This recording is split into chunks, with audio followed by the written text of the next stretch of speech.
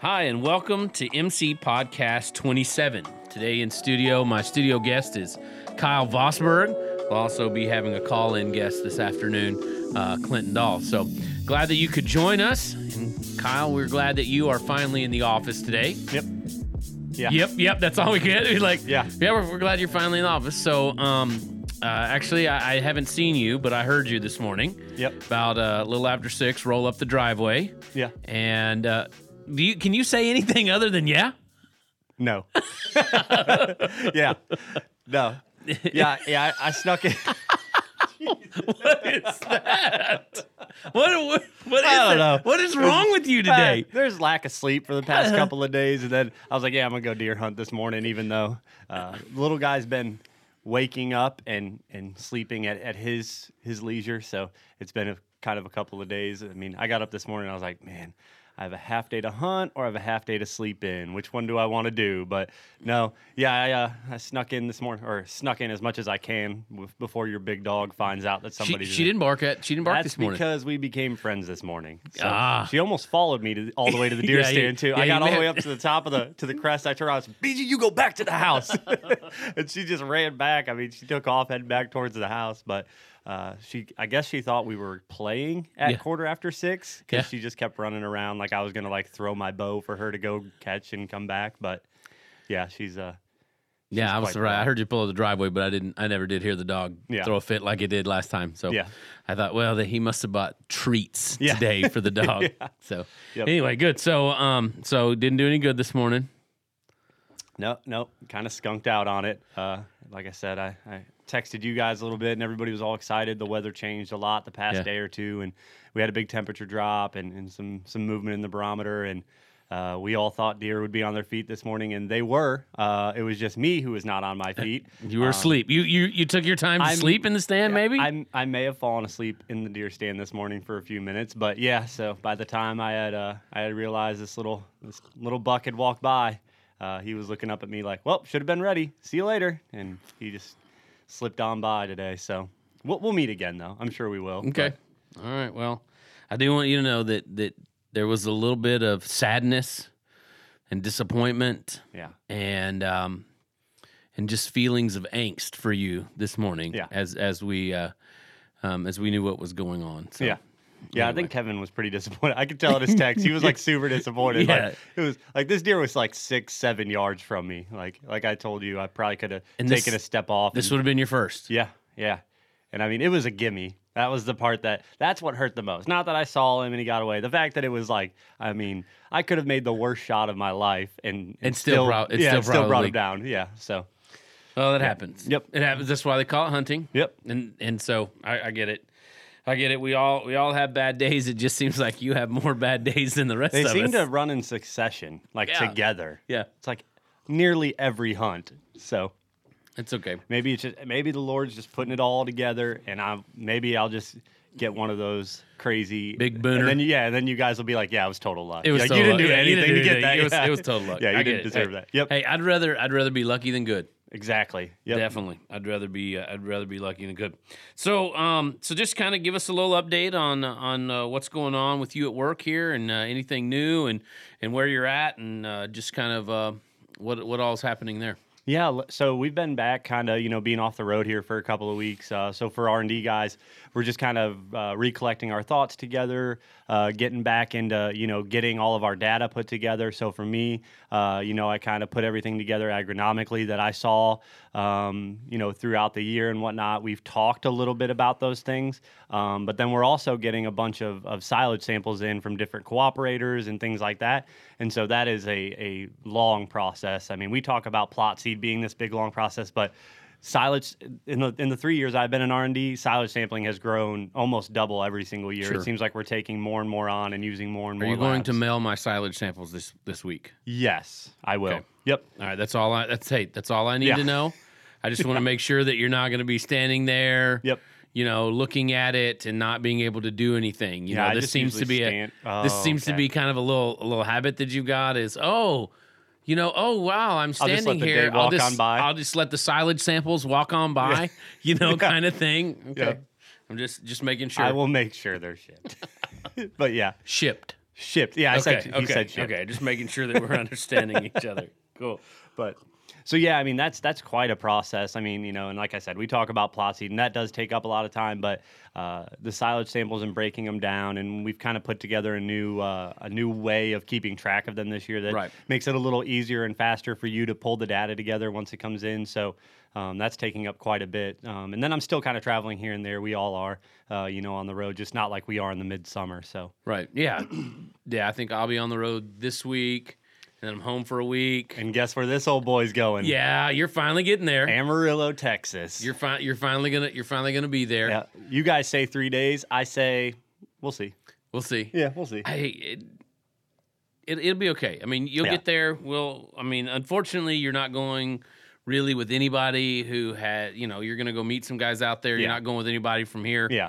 If it was you and I, then we may have to worry about whether or not it was going to be 3 days or 3 weeks. There would probably 3 months. There'd probably be 2 new houses on the market here in the area if we went together. There could be. Yep. Mandy, I'd call my wife, Mandy, let's just pack up and bring them all down. Yep. So good. So we've been talking a little bit about the silage samples. Silage harvesting is in the Midwest is full swing, probably towards the downhill swing of that is what we've seen. My understanding is kind of in the Northeast. We're just in the major part of it here and going on. So let's just talk a little bit about what now that we're through this or right at the end of it. Just maybe a few things, just a few quick hitter kind of things of just a little bit about silage harvest and so what we're looking for at silage harvest. What are our goals and how we can help achieve those. Yeah. So now as we see guys kind of wrapping down, they're all kind of falling into the same area of plant maturity. We like to talk about, and we usually say about 68% is what we like to see whole plant moisture for silage harvest. And I think a lot of guys are kind of rolling into that. Some guys up north, there's a good portion, and I agree with you. We're on the downhill slope. There's a good portion of the country who's done. And they've completed. And, honestly, with some of those, Southeastern guys, they could be feeding some of their, chopped silage here in the next couple of weeks. So, we're kind of now just like looking at those things. And now that we're getting, lab analysis back from silage samples and things like that, we're kind of tying those all together. So I know you've seen a couple of silage samples already. I have seen a few silage samples. I've seen some out of California. I've seen some out of Illinois here. I think I've seen maybe a couple out of Wisconsin. And, overall things are looking pretty decent. Yeah. I haven't noticed anything just way out of whack this year. It'll be interesting to see what some of the corn silage out of the Northeast is going to do. Yeah. In fact, I got a phone call last week that some of it even got frosted. So we had a plot up there that got frosted, and the guy Tracy Neff from Kings who helps us out was calling to say, hey, this got frosted. Do we really want to take it? What's the data going to look like? And I said, for research purposes, it's probably not going to be 1-to-1. We'll be able to see things in that plot maybe, but frosted corn just acts weird. Yeah, it just acts weird. And in fact, I would recommend that if a guy thinks it's going to frost and my corn is at 70% moisture or maybe even 72, man, I would go ahead and take it before it gets frosted because it just kills the top part of that plant. If you're lucky, it just kills the top part. Yeah. And you get some wonky type fermentation out of it. Yep. And it just doesn't seem to feed as well for whatever reason. So I told Tracy, I said, let's go ahead and take those samples and label them frosted so that we know what they are and where they came from, and we can always just pull those out and look at them separately. So we just have a little bit of data of what those kind of things can do. Yeah, and I think this year, so I haven't really noticed any sort of. that frosting in a plot. But like in a larger region, I don't think I've noticed anything that's really been kind of a weather pattern or system that could affect quality. So like last year in the Northeast, like New York especially had a really severe drought. Right. But I really haven't noticed that too much this year. And a lot of the southern rust issues that affected southeastern and a little bit of the southern Midwest quality issues last year, again, didn't really happen. So I'm thinking as a whole in the country, quality should be up. So I think it coming from an agronomy standpoint. I think it'll probably be if we could use the term normal.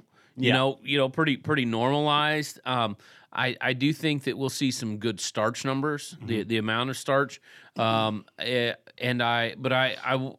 be interesting to see when all silage samples kind of come back in, what fiber numbers do this year. And maybe, like you said, in the Northeast last year we had droughty conditions, and so that fiber digestibility is definitely higher. It'll be interesting to see kind of where everything kind of lays this year, but I think we'll be pretty much so right in that normal range is what I would assume is probably just from the indicators that I've had so far. So so we talk about taking silage. We wanted it between 68 and 65% moisture, okay, and why do we want silage taken there?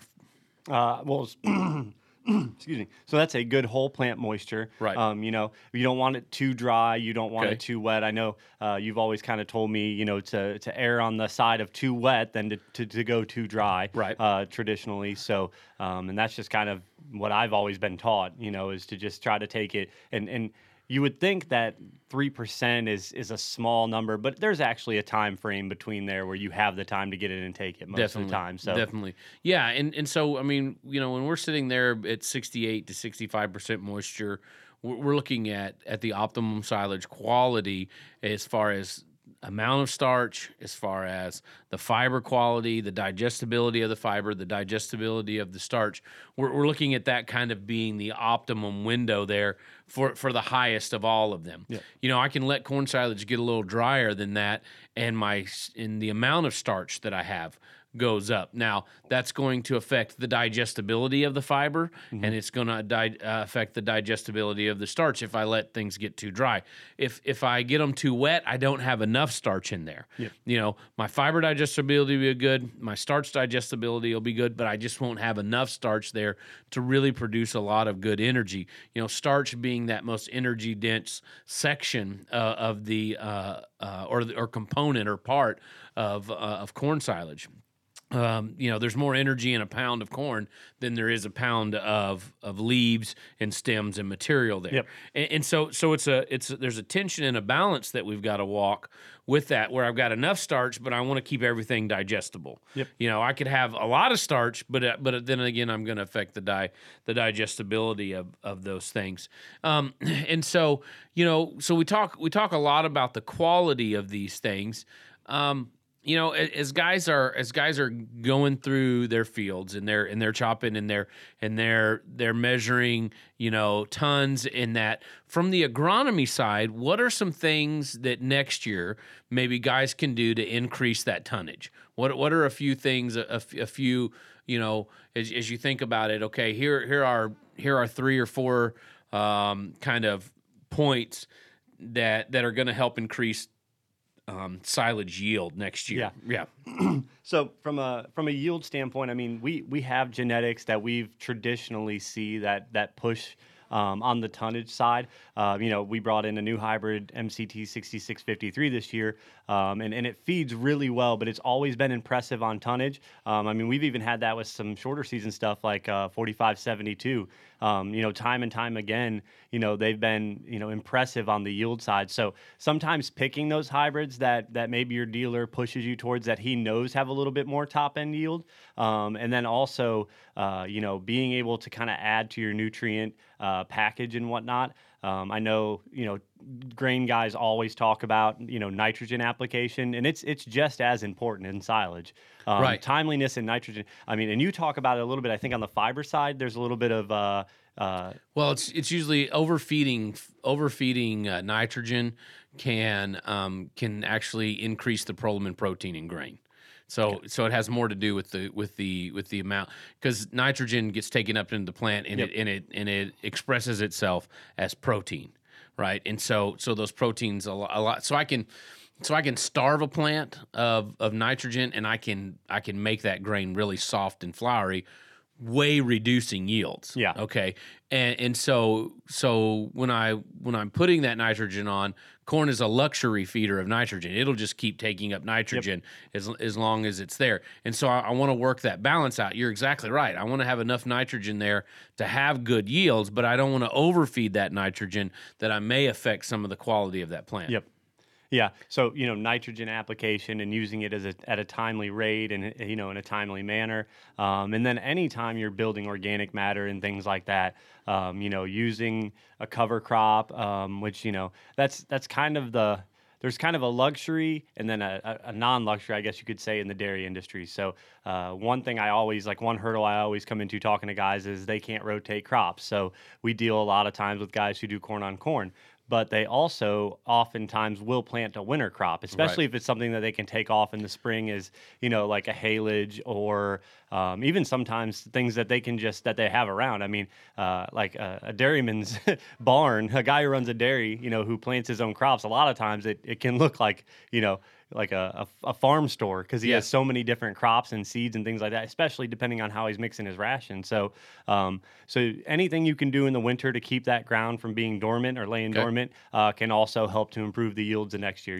Having active soil over the winter and preparing yourself into spring, it can definitely help. Yeah, definitely. And then, like you say, a lot of times we can take those off in the spring and add tonnage to that acre. And also, whenever we get something else there are benefits from a different root structure, a different type of thing, where we can kind of eliminate some of those pressures, break down some of that corn residue that's left in that field, and that way we don't have quite as many issues as what we could have had we not. So I think you're exactly right. I think for a guy to go in and especially those dairies that have limited acreage where they can't rotate those crops as much as they would like, to go in with a crop, a cover crop, and a forage cover crop there in the fall, in doing that. And so guys probably can be looking at that if they haven't thought about that already as they've pulled their silage off. So we got Clinton Dahl going to be calling in here, and we're going to be talking to him. Clinton Dahl is a custom harvester out of Central Illinois, and so we're going to give him a call and bring him into this conversation and get some points of view from Clinton. All right, on the line now we have Clinton Dahl from Central Illinois, and Clinton, we appreciate you calling in and kind of giving us a little bit of a sneak peek of the things that you've been seeing out on the farm. Tell us a little bit about your operation, and then also about your farm, your family dairy. Well, my name's Clinton Dahl. I'm the owner of Highline Ag. We do custom bagging, cell plastic, and those sorts of things, to custom harvesting in the fall. We're also in Dahl Dairy, been a family dairy farm since 1928. About it. What do you got, Mark? Yeah, I'm here. So we've been custom harvesting this fall. Did a lot of bagging, a lot of salad shopping, things like that. What do you want to know? Well, I just kind of want to get your take on what you've seen out of silage this year. How have the silage yields been where you've been harvesting? Well, we were kind of in a changeover area. About 5 miles north of us, we've seen guys with 25, 30 ton an acre corn solids with 250 bushel of corn, and 5 miles south of us, we've seen guys that had 4 and 5 foot tall corn with no ears. And right where we were right in the transition zone. So we've seen both extremes this year, and it's been kind of a hit and miss year all over the place as far as silage. As far as quality goes, everybody's had some very digestible silage. Doesn't mean there's a lot of starch in it this year, but there's definitely a lot of good fiber digestibility in the silage from the tests I've been seeing. Well, good. Well, good. And so how wide of an area, Clinton, do you cover as far as with your custom harvesting? Is it just a few counties, or is it larger than that? We sell plastic all the way into Indiana, Missouri, Kentucky, and all the way up to Springfield, Illinois. Okay. The custom silage bagging and chopping, we're going all the way to Springfield, Illinois, all the way down to the southern tip of Illinois, down in Gore Hill and things like that. Okay. So we get kind of all over the place. We even made it to southern Missouri this year with bagging. Oh wow. So when you're bagging, you're also chopping that? Some of it, I'd say 70% of it's just us doing the custom bagging. Another 30% we work with custom harvesters in the area. We set it up to, if we're going to do all the chopping, hauling, bagging, or if we're going to do some of each, kind of split it up. Each scenario is a little bit different. Depends what the farmer wants. A lot of guys in the past years were going all 100% trucks and choppers with the dump table baggers and truck dump baggers. And now we're starting to see farmers going back to side unload and buying new wagons and things like that. Seems like they're trying to save some money and put some of that back in their own pocket. Yeah, that kind of makes sense. Clinton, give us a little bit of a feel and an understanding of why would a farmer go to bags? What's the benefit he gets out of a bag over a silo or a bunker, or a drive over pile? What's he getting as a benefit from those bags? Oh, what we see for the guys that we service, for the size they are and for the area and the climate we're in, they like the bags because 10 minutes from the time that load of corn silage has been chopped, it's been packed, compressed, and it's in an airtight system. It's in the bag. A lot of guys don't want to invest in a big concrete pad, and they don't like the shrink they get or the spoilage that they get with the piles. Guys are leaning more towards bags and more away from silos, just because the initial investment of a silo seems to be $100,000 or more. And then after you have that, you've got no flexibility except to go back to bags. So we've got a lot of guys going to bags, and seems like everybody that's ever built a bunker or a silo has always come back to bagging as well. Yeah. It's just the speed and ease, and it's less labor. When you got the bagger running, you pull up alongside, you unload it. You don't have to worry about if it got packed correctly, if somebody graded it correctly, or none of those things. Once it's in the bag, it's pretty much been taken care of. That makes sense. What as far as bagging, can you take silage that's too wet, too dry? Is there a benefit for in the bag if you've got some silage that's either too wet or too dry? Is there some benefit there? Yeah. So depending on how the rations work, and this is coming off our farm and a few guys that we've been doing business with for many years, we'll come in the beginning of the year, beginning of the season, and we'll chop one bag wet. We're talking maybe 71 moisture or so. Okay. And we'll take that one, and then we'll come back a couple weeks later, 2 weeks later maybe, and when that silage is in that 65 to 67 range, and we'll commence the chopping, and right at the end of the season, we'll chop a whole bag that's dry. It's about 60 moisture, just so we have a balancing act, because we're switching from new corn silage, old corn silage, wet, dry. You never know what you're going to see throughout the season. It's kind of a balancing act. That, and guys that have bunkers have to chop it wetter so they can get it compacted. Right. And then guys that are going to put in baggers, you kind of need it in the middle. And same with silos, you can't put it up too wet in those too, or you'll see have issues. So you can do a lot more with a bagger than you can versus piles or silos. Okay. So did I understand you right? There is a threshold there where it could be too wet for a bag?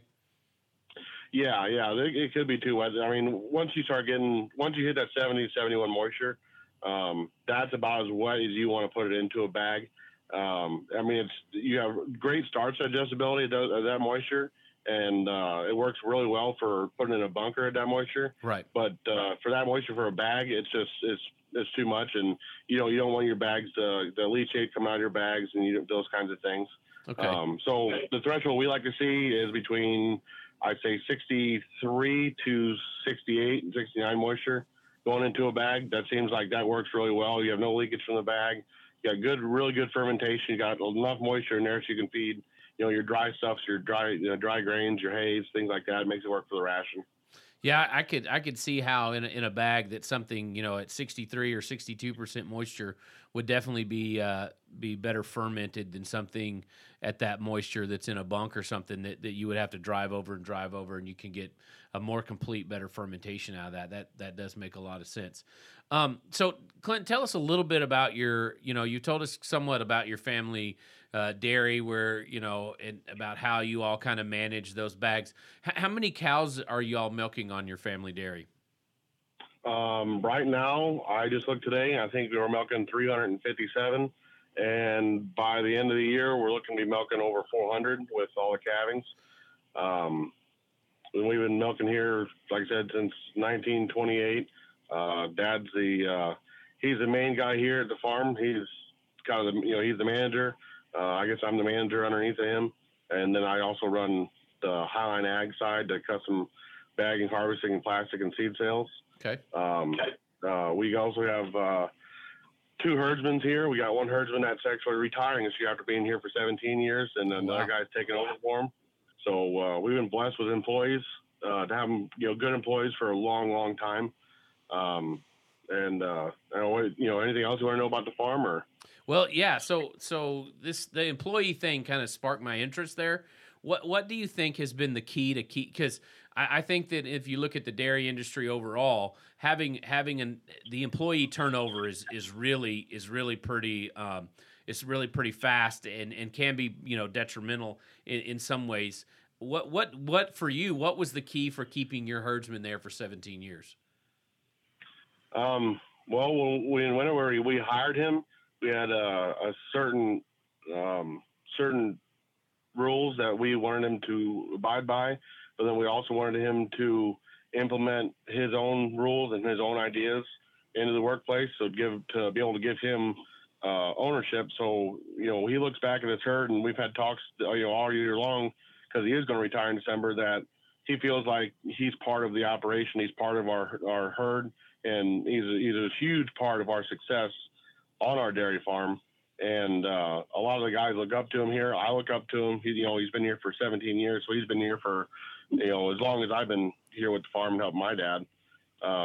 And he's just been a really integral part. And we didn't think we were going to be able to find somebody to fill his shoes, but luckily we have found a guy, and he's been here for about a year and a half, catching up with him and with the other milkers and employees that are here too.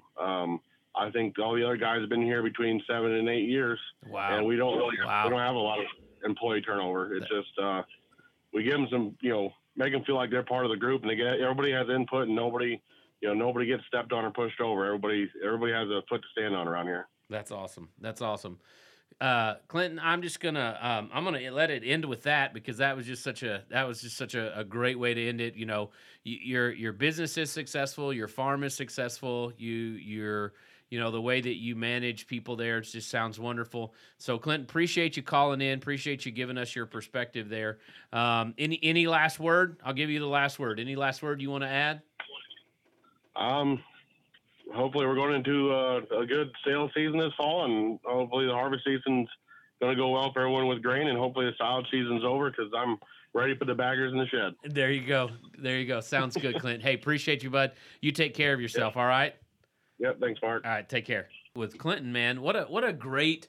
I guess I'll use that kind of Baptist Christian term, church term. What a great testimony, right? Yeah. You know what I mean? I mean, just what a great view on his family dairy. Good information about bags, but just a guy whose family dairy, they've had the herdsman there for 17 years.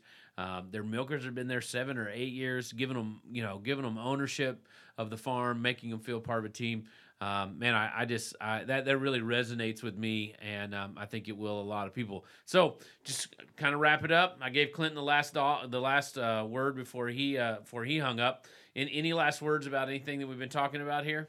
Yeah, I mean, hopefully everybody kind of, rolls through the end of silage harvest. As he said, a lot of grain guys are moving. I know right across from where your farm is, they're starting to take corn out. So, Yep. we just hope, and everybody here at Master's Choice just hopes that everybody has the blessings of a good harvest this year and whatnot. And we're just hoping that we move forward into the fall and winter, at a good time. And Excellent. yeah. Excellent.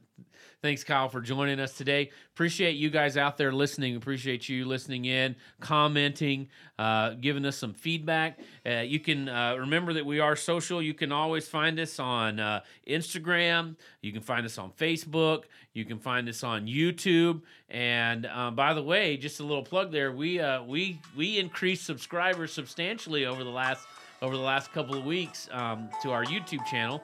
And so just kind of a shout out, congratulations to our marketing team there. What a great bunch of guys and putting out just some quality stuff. You can find us on YouTube, but also you can always get us at seedcorn.com.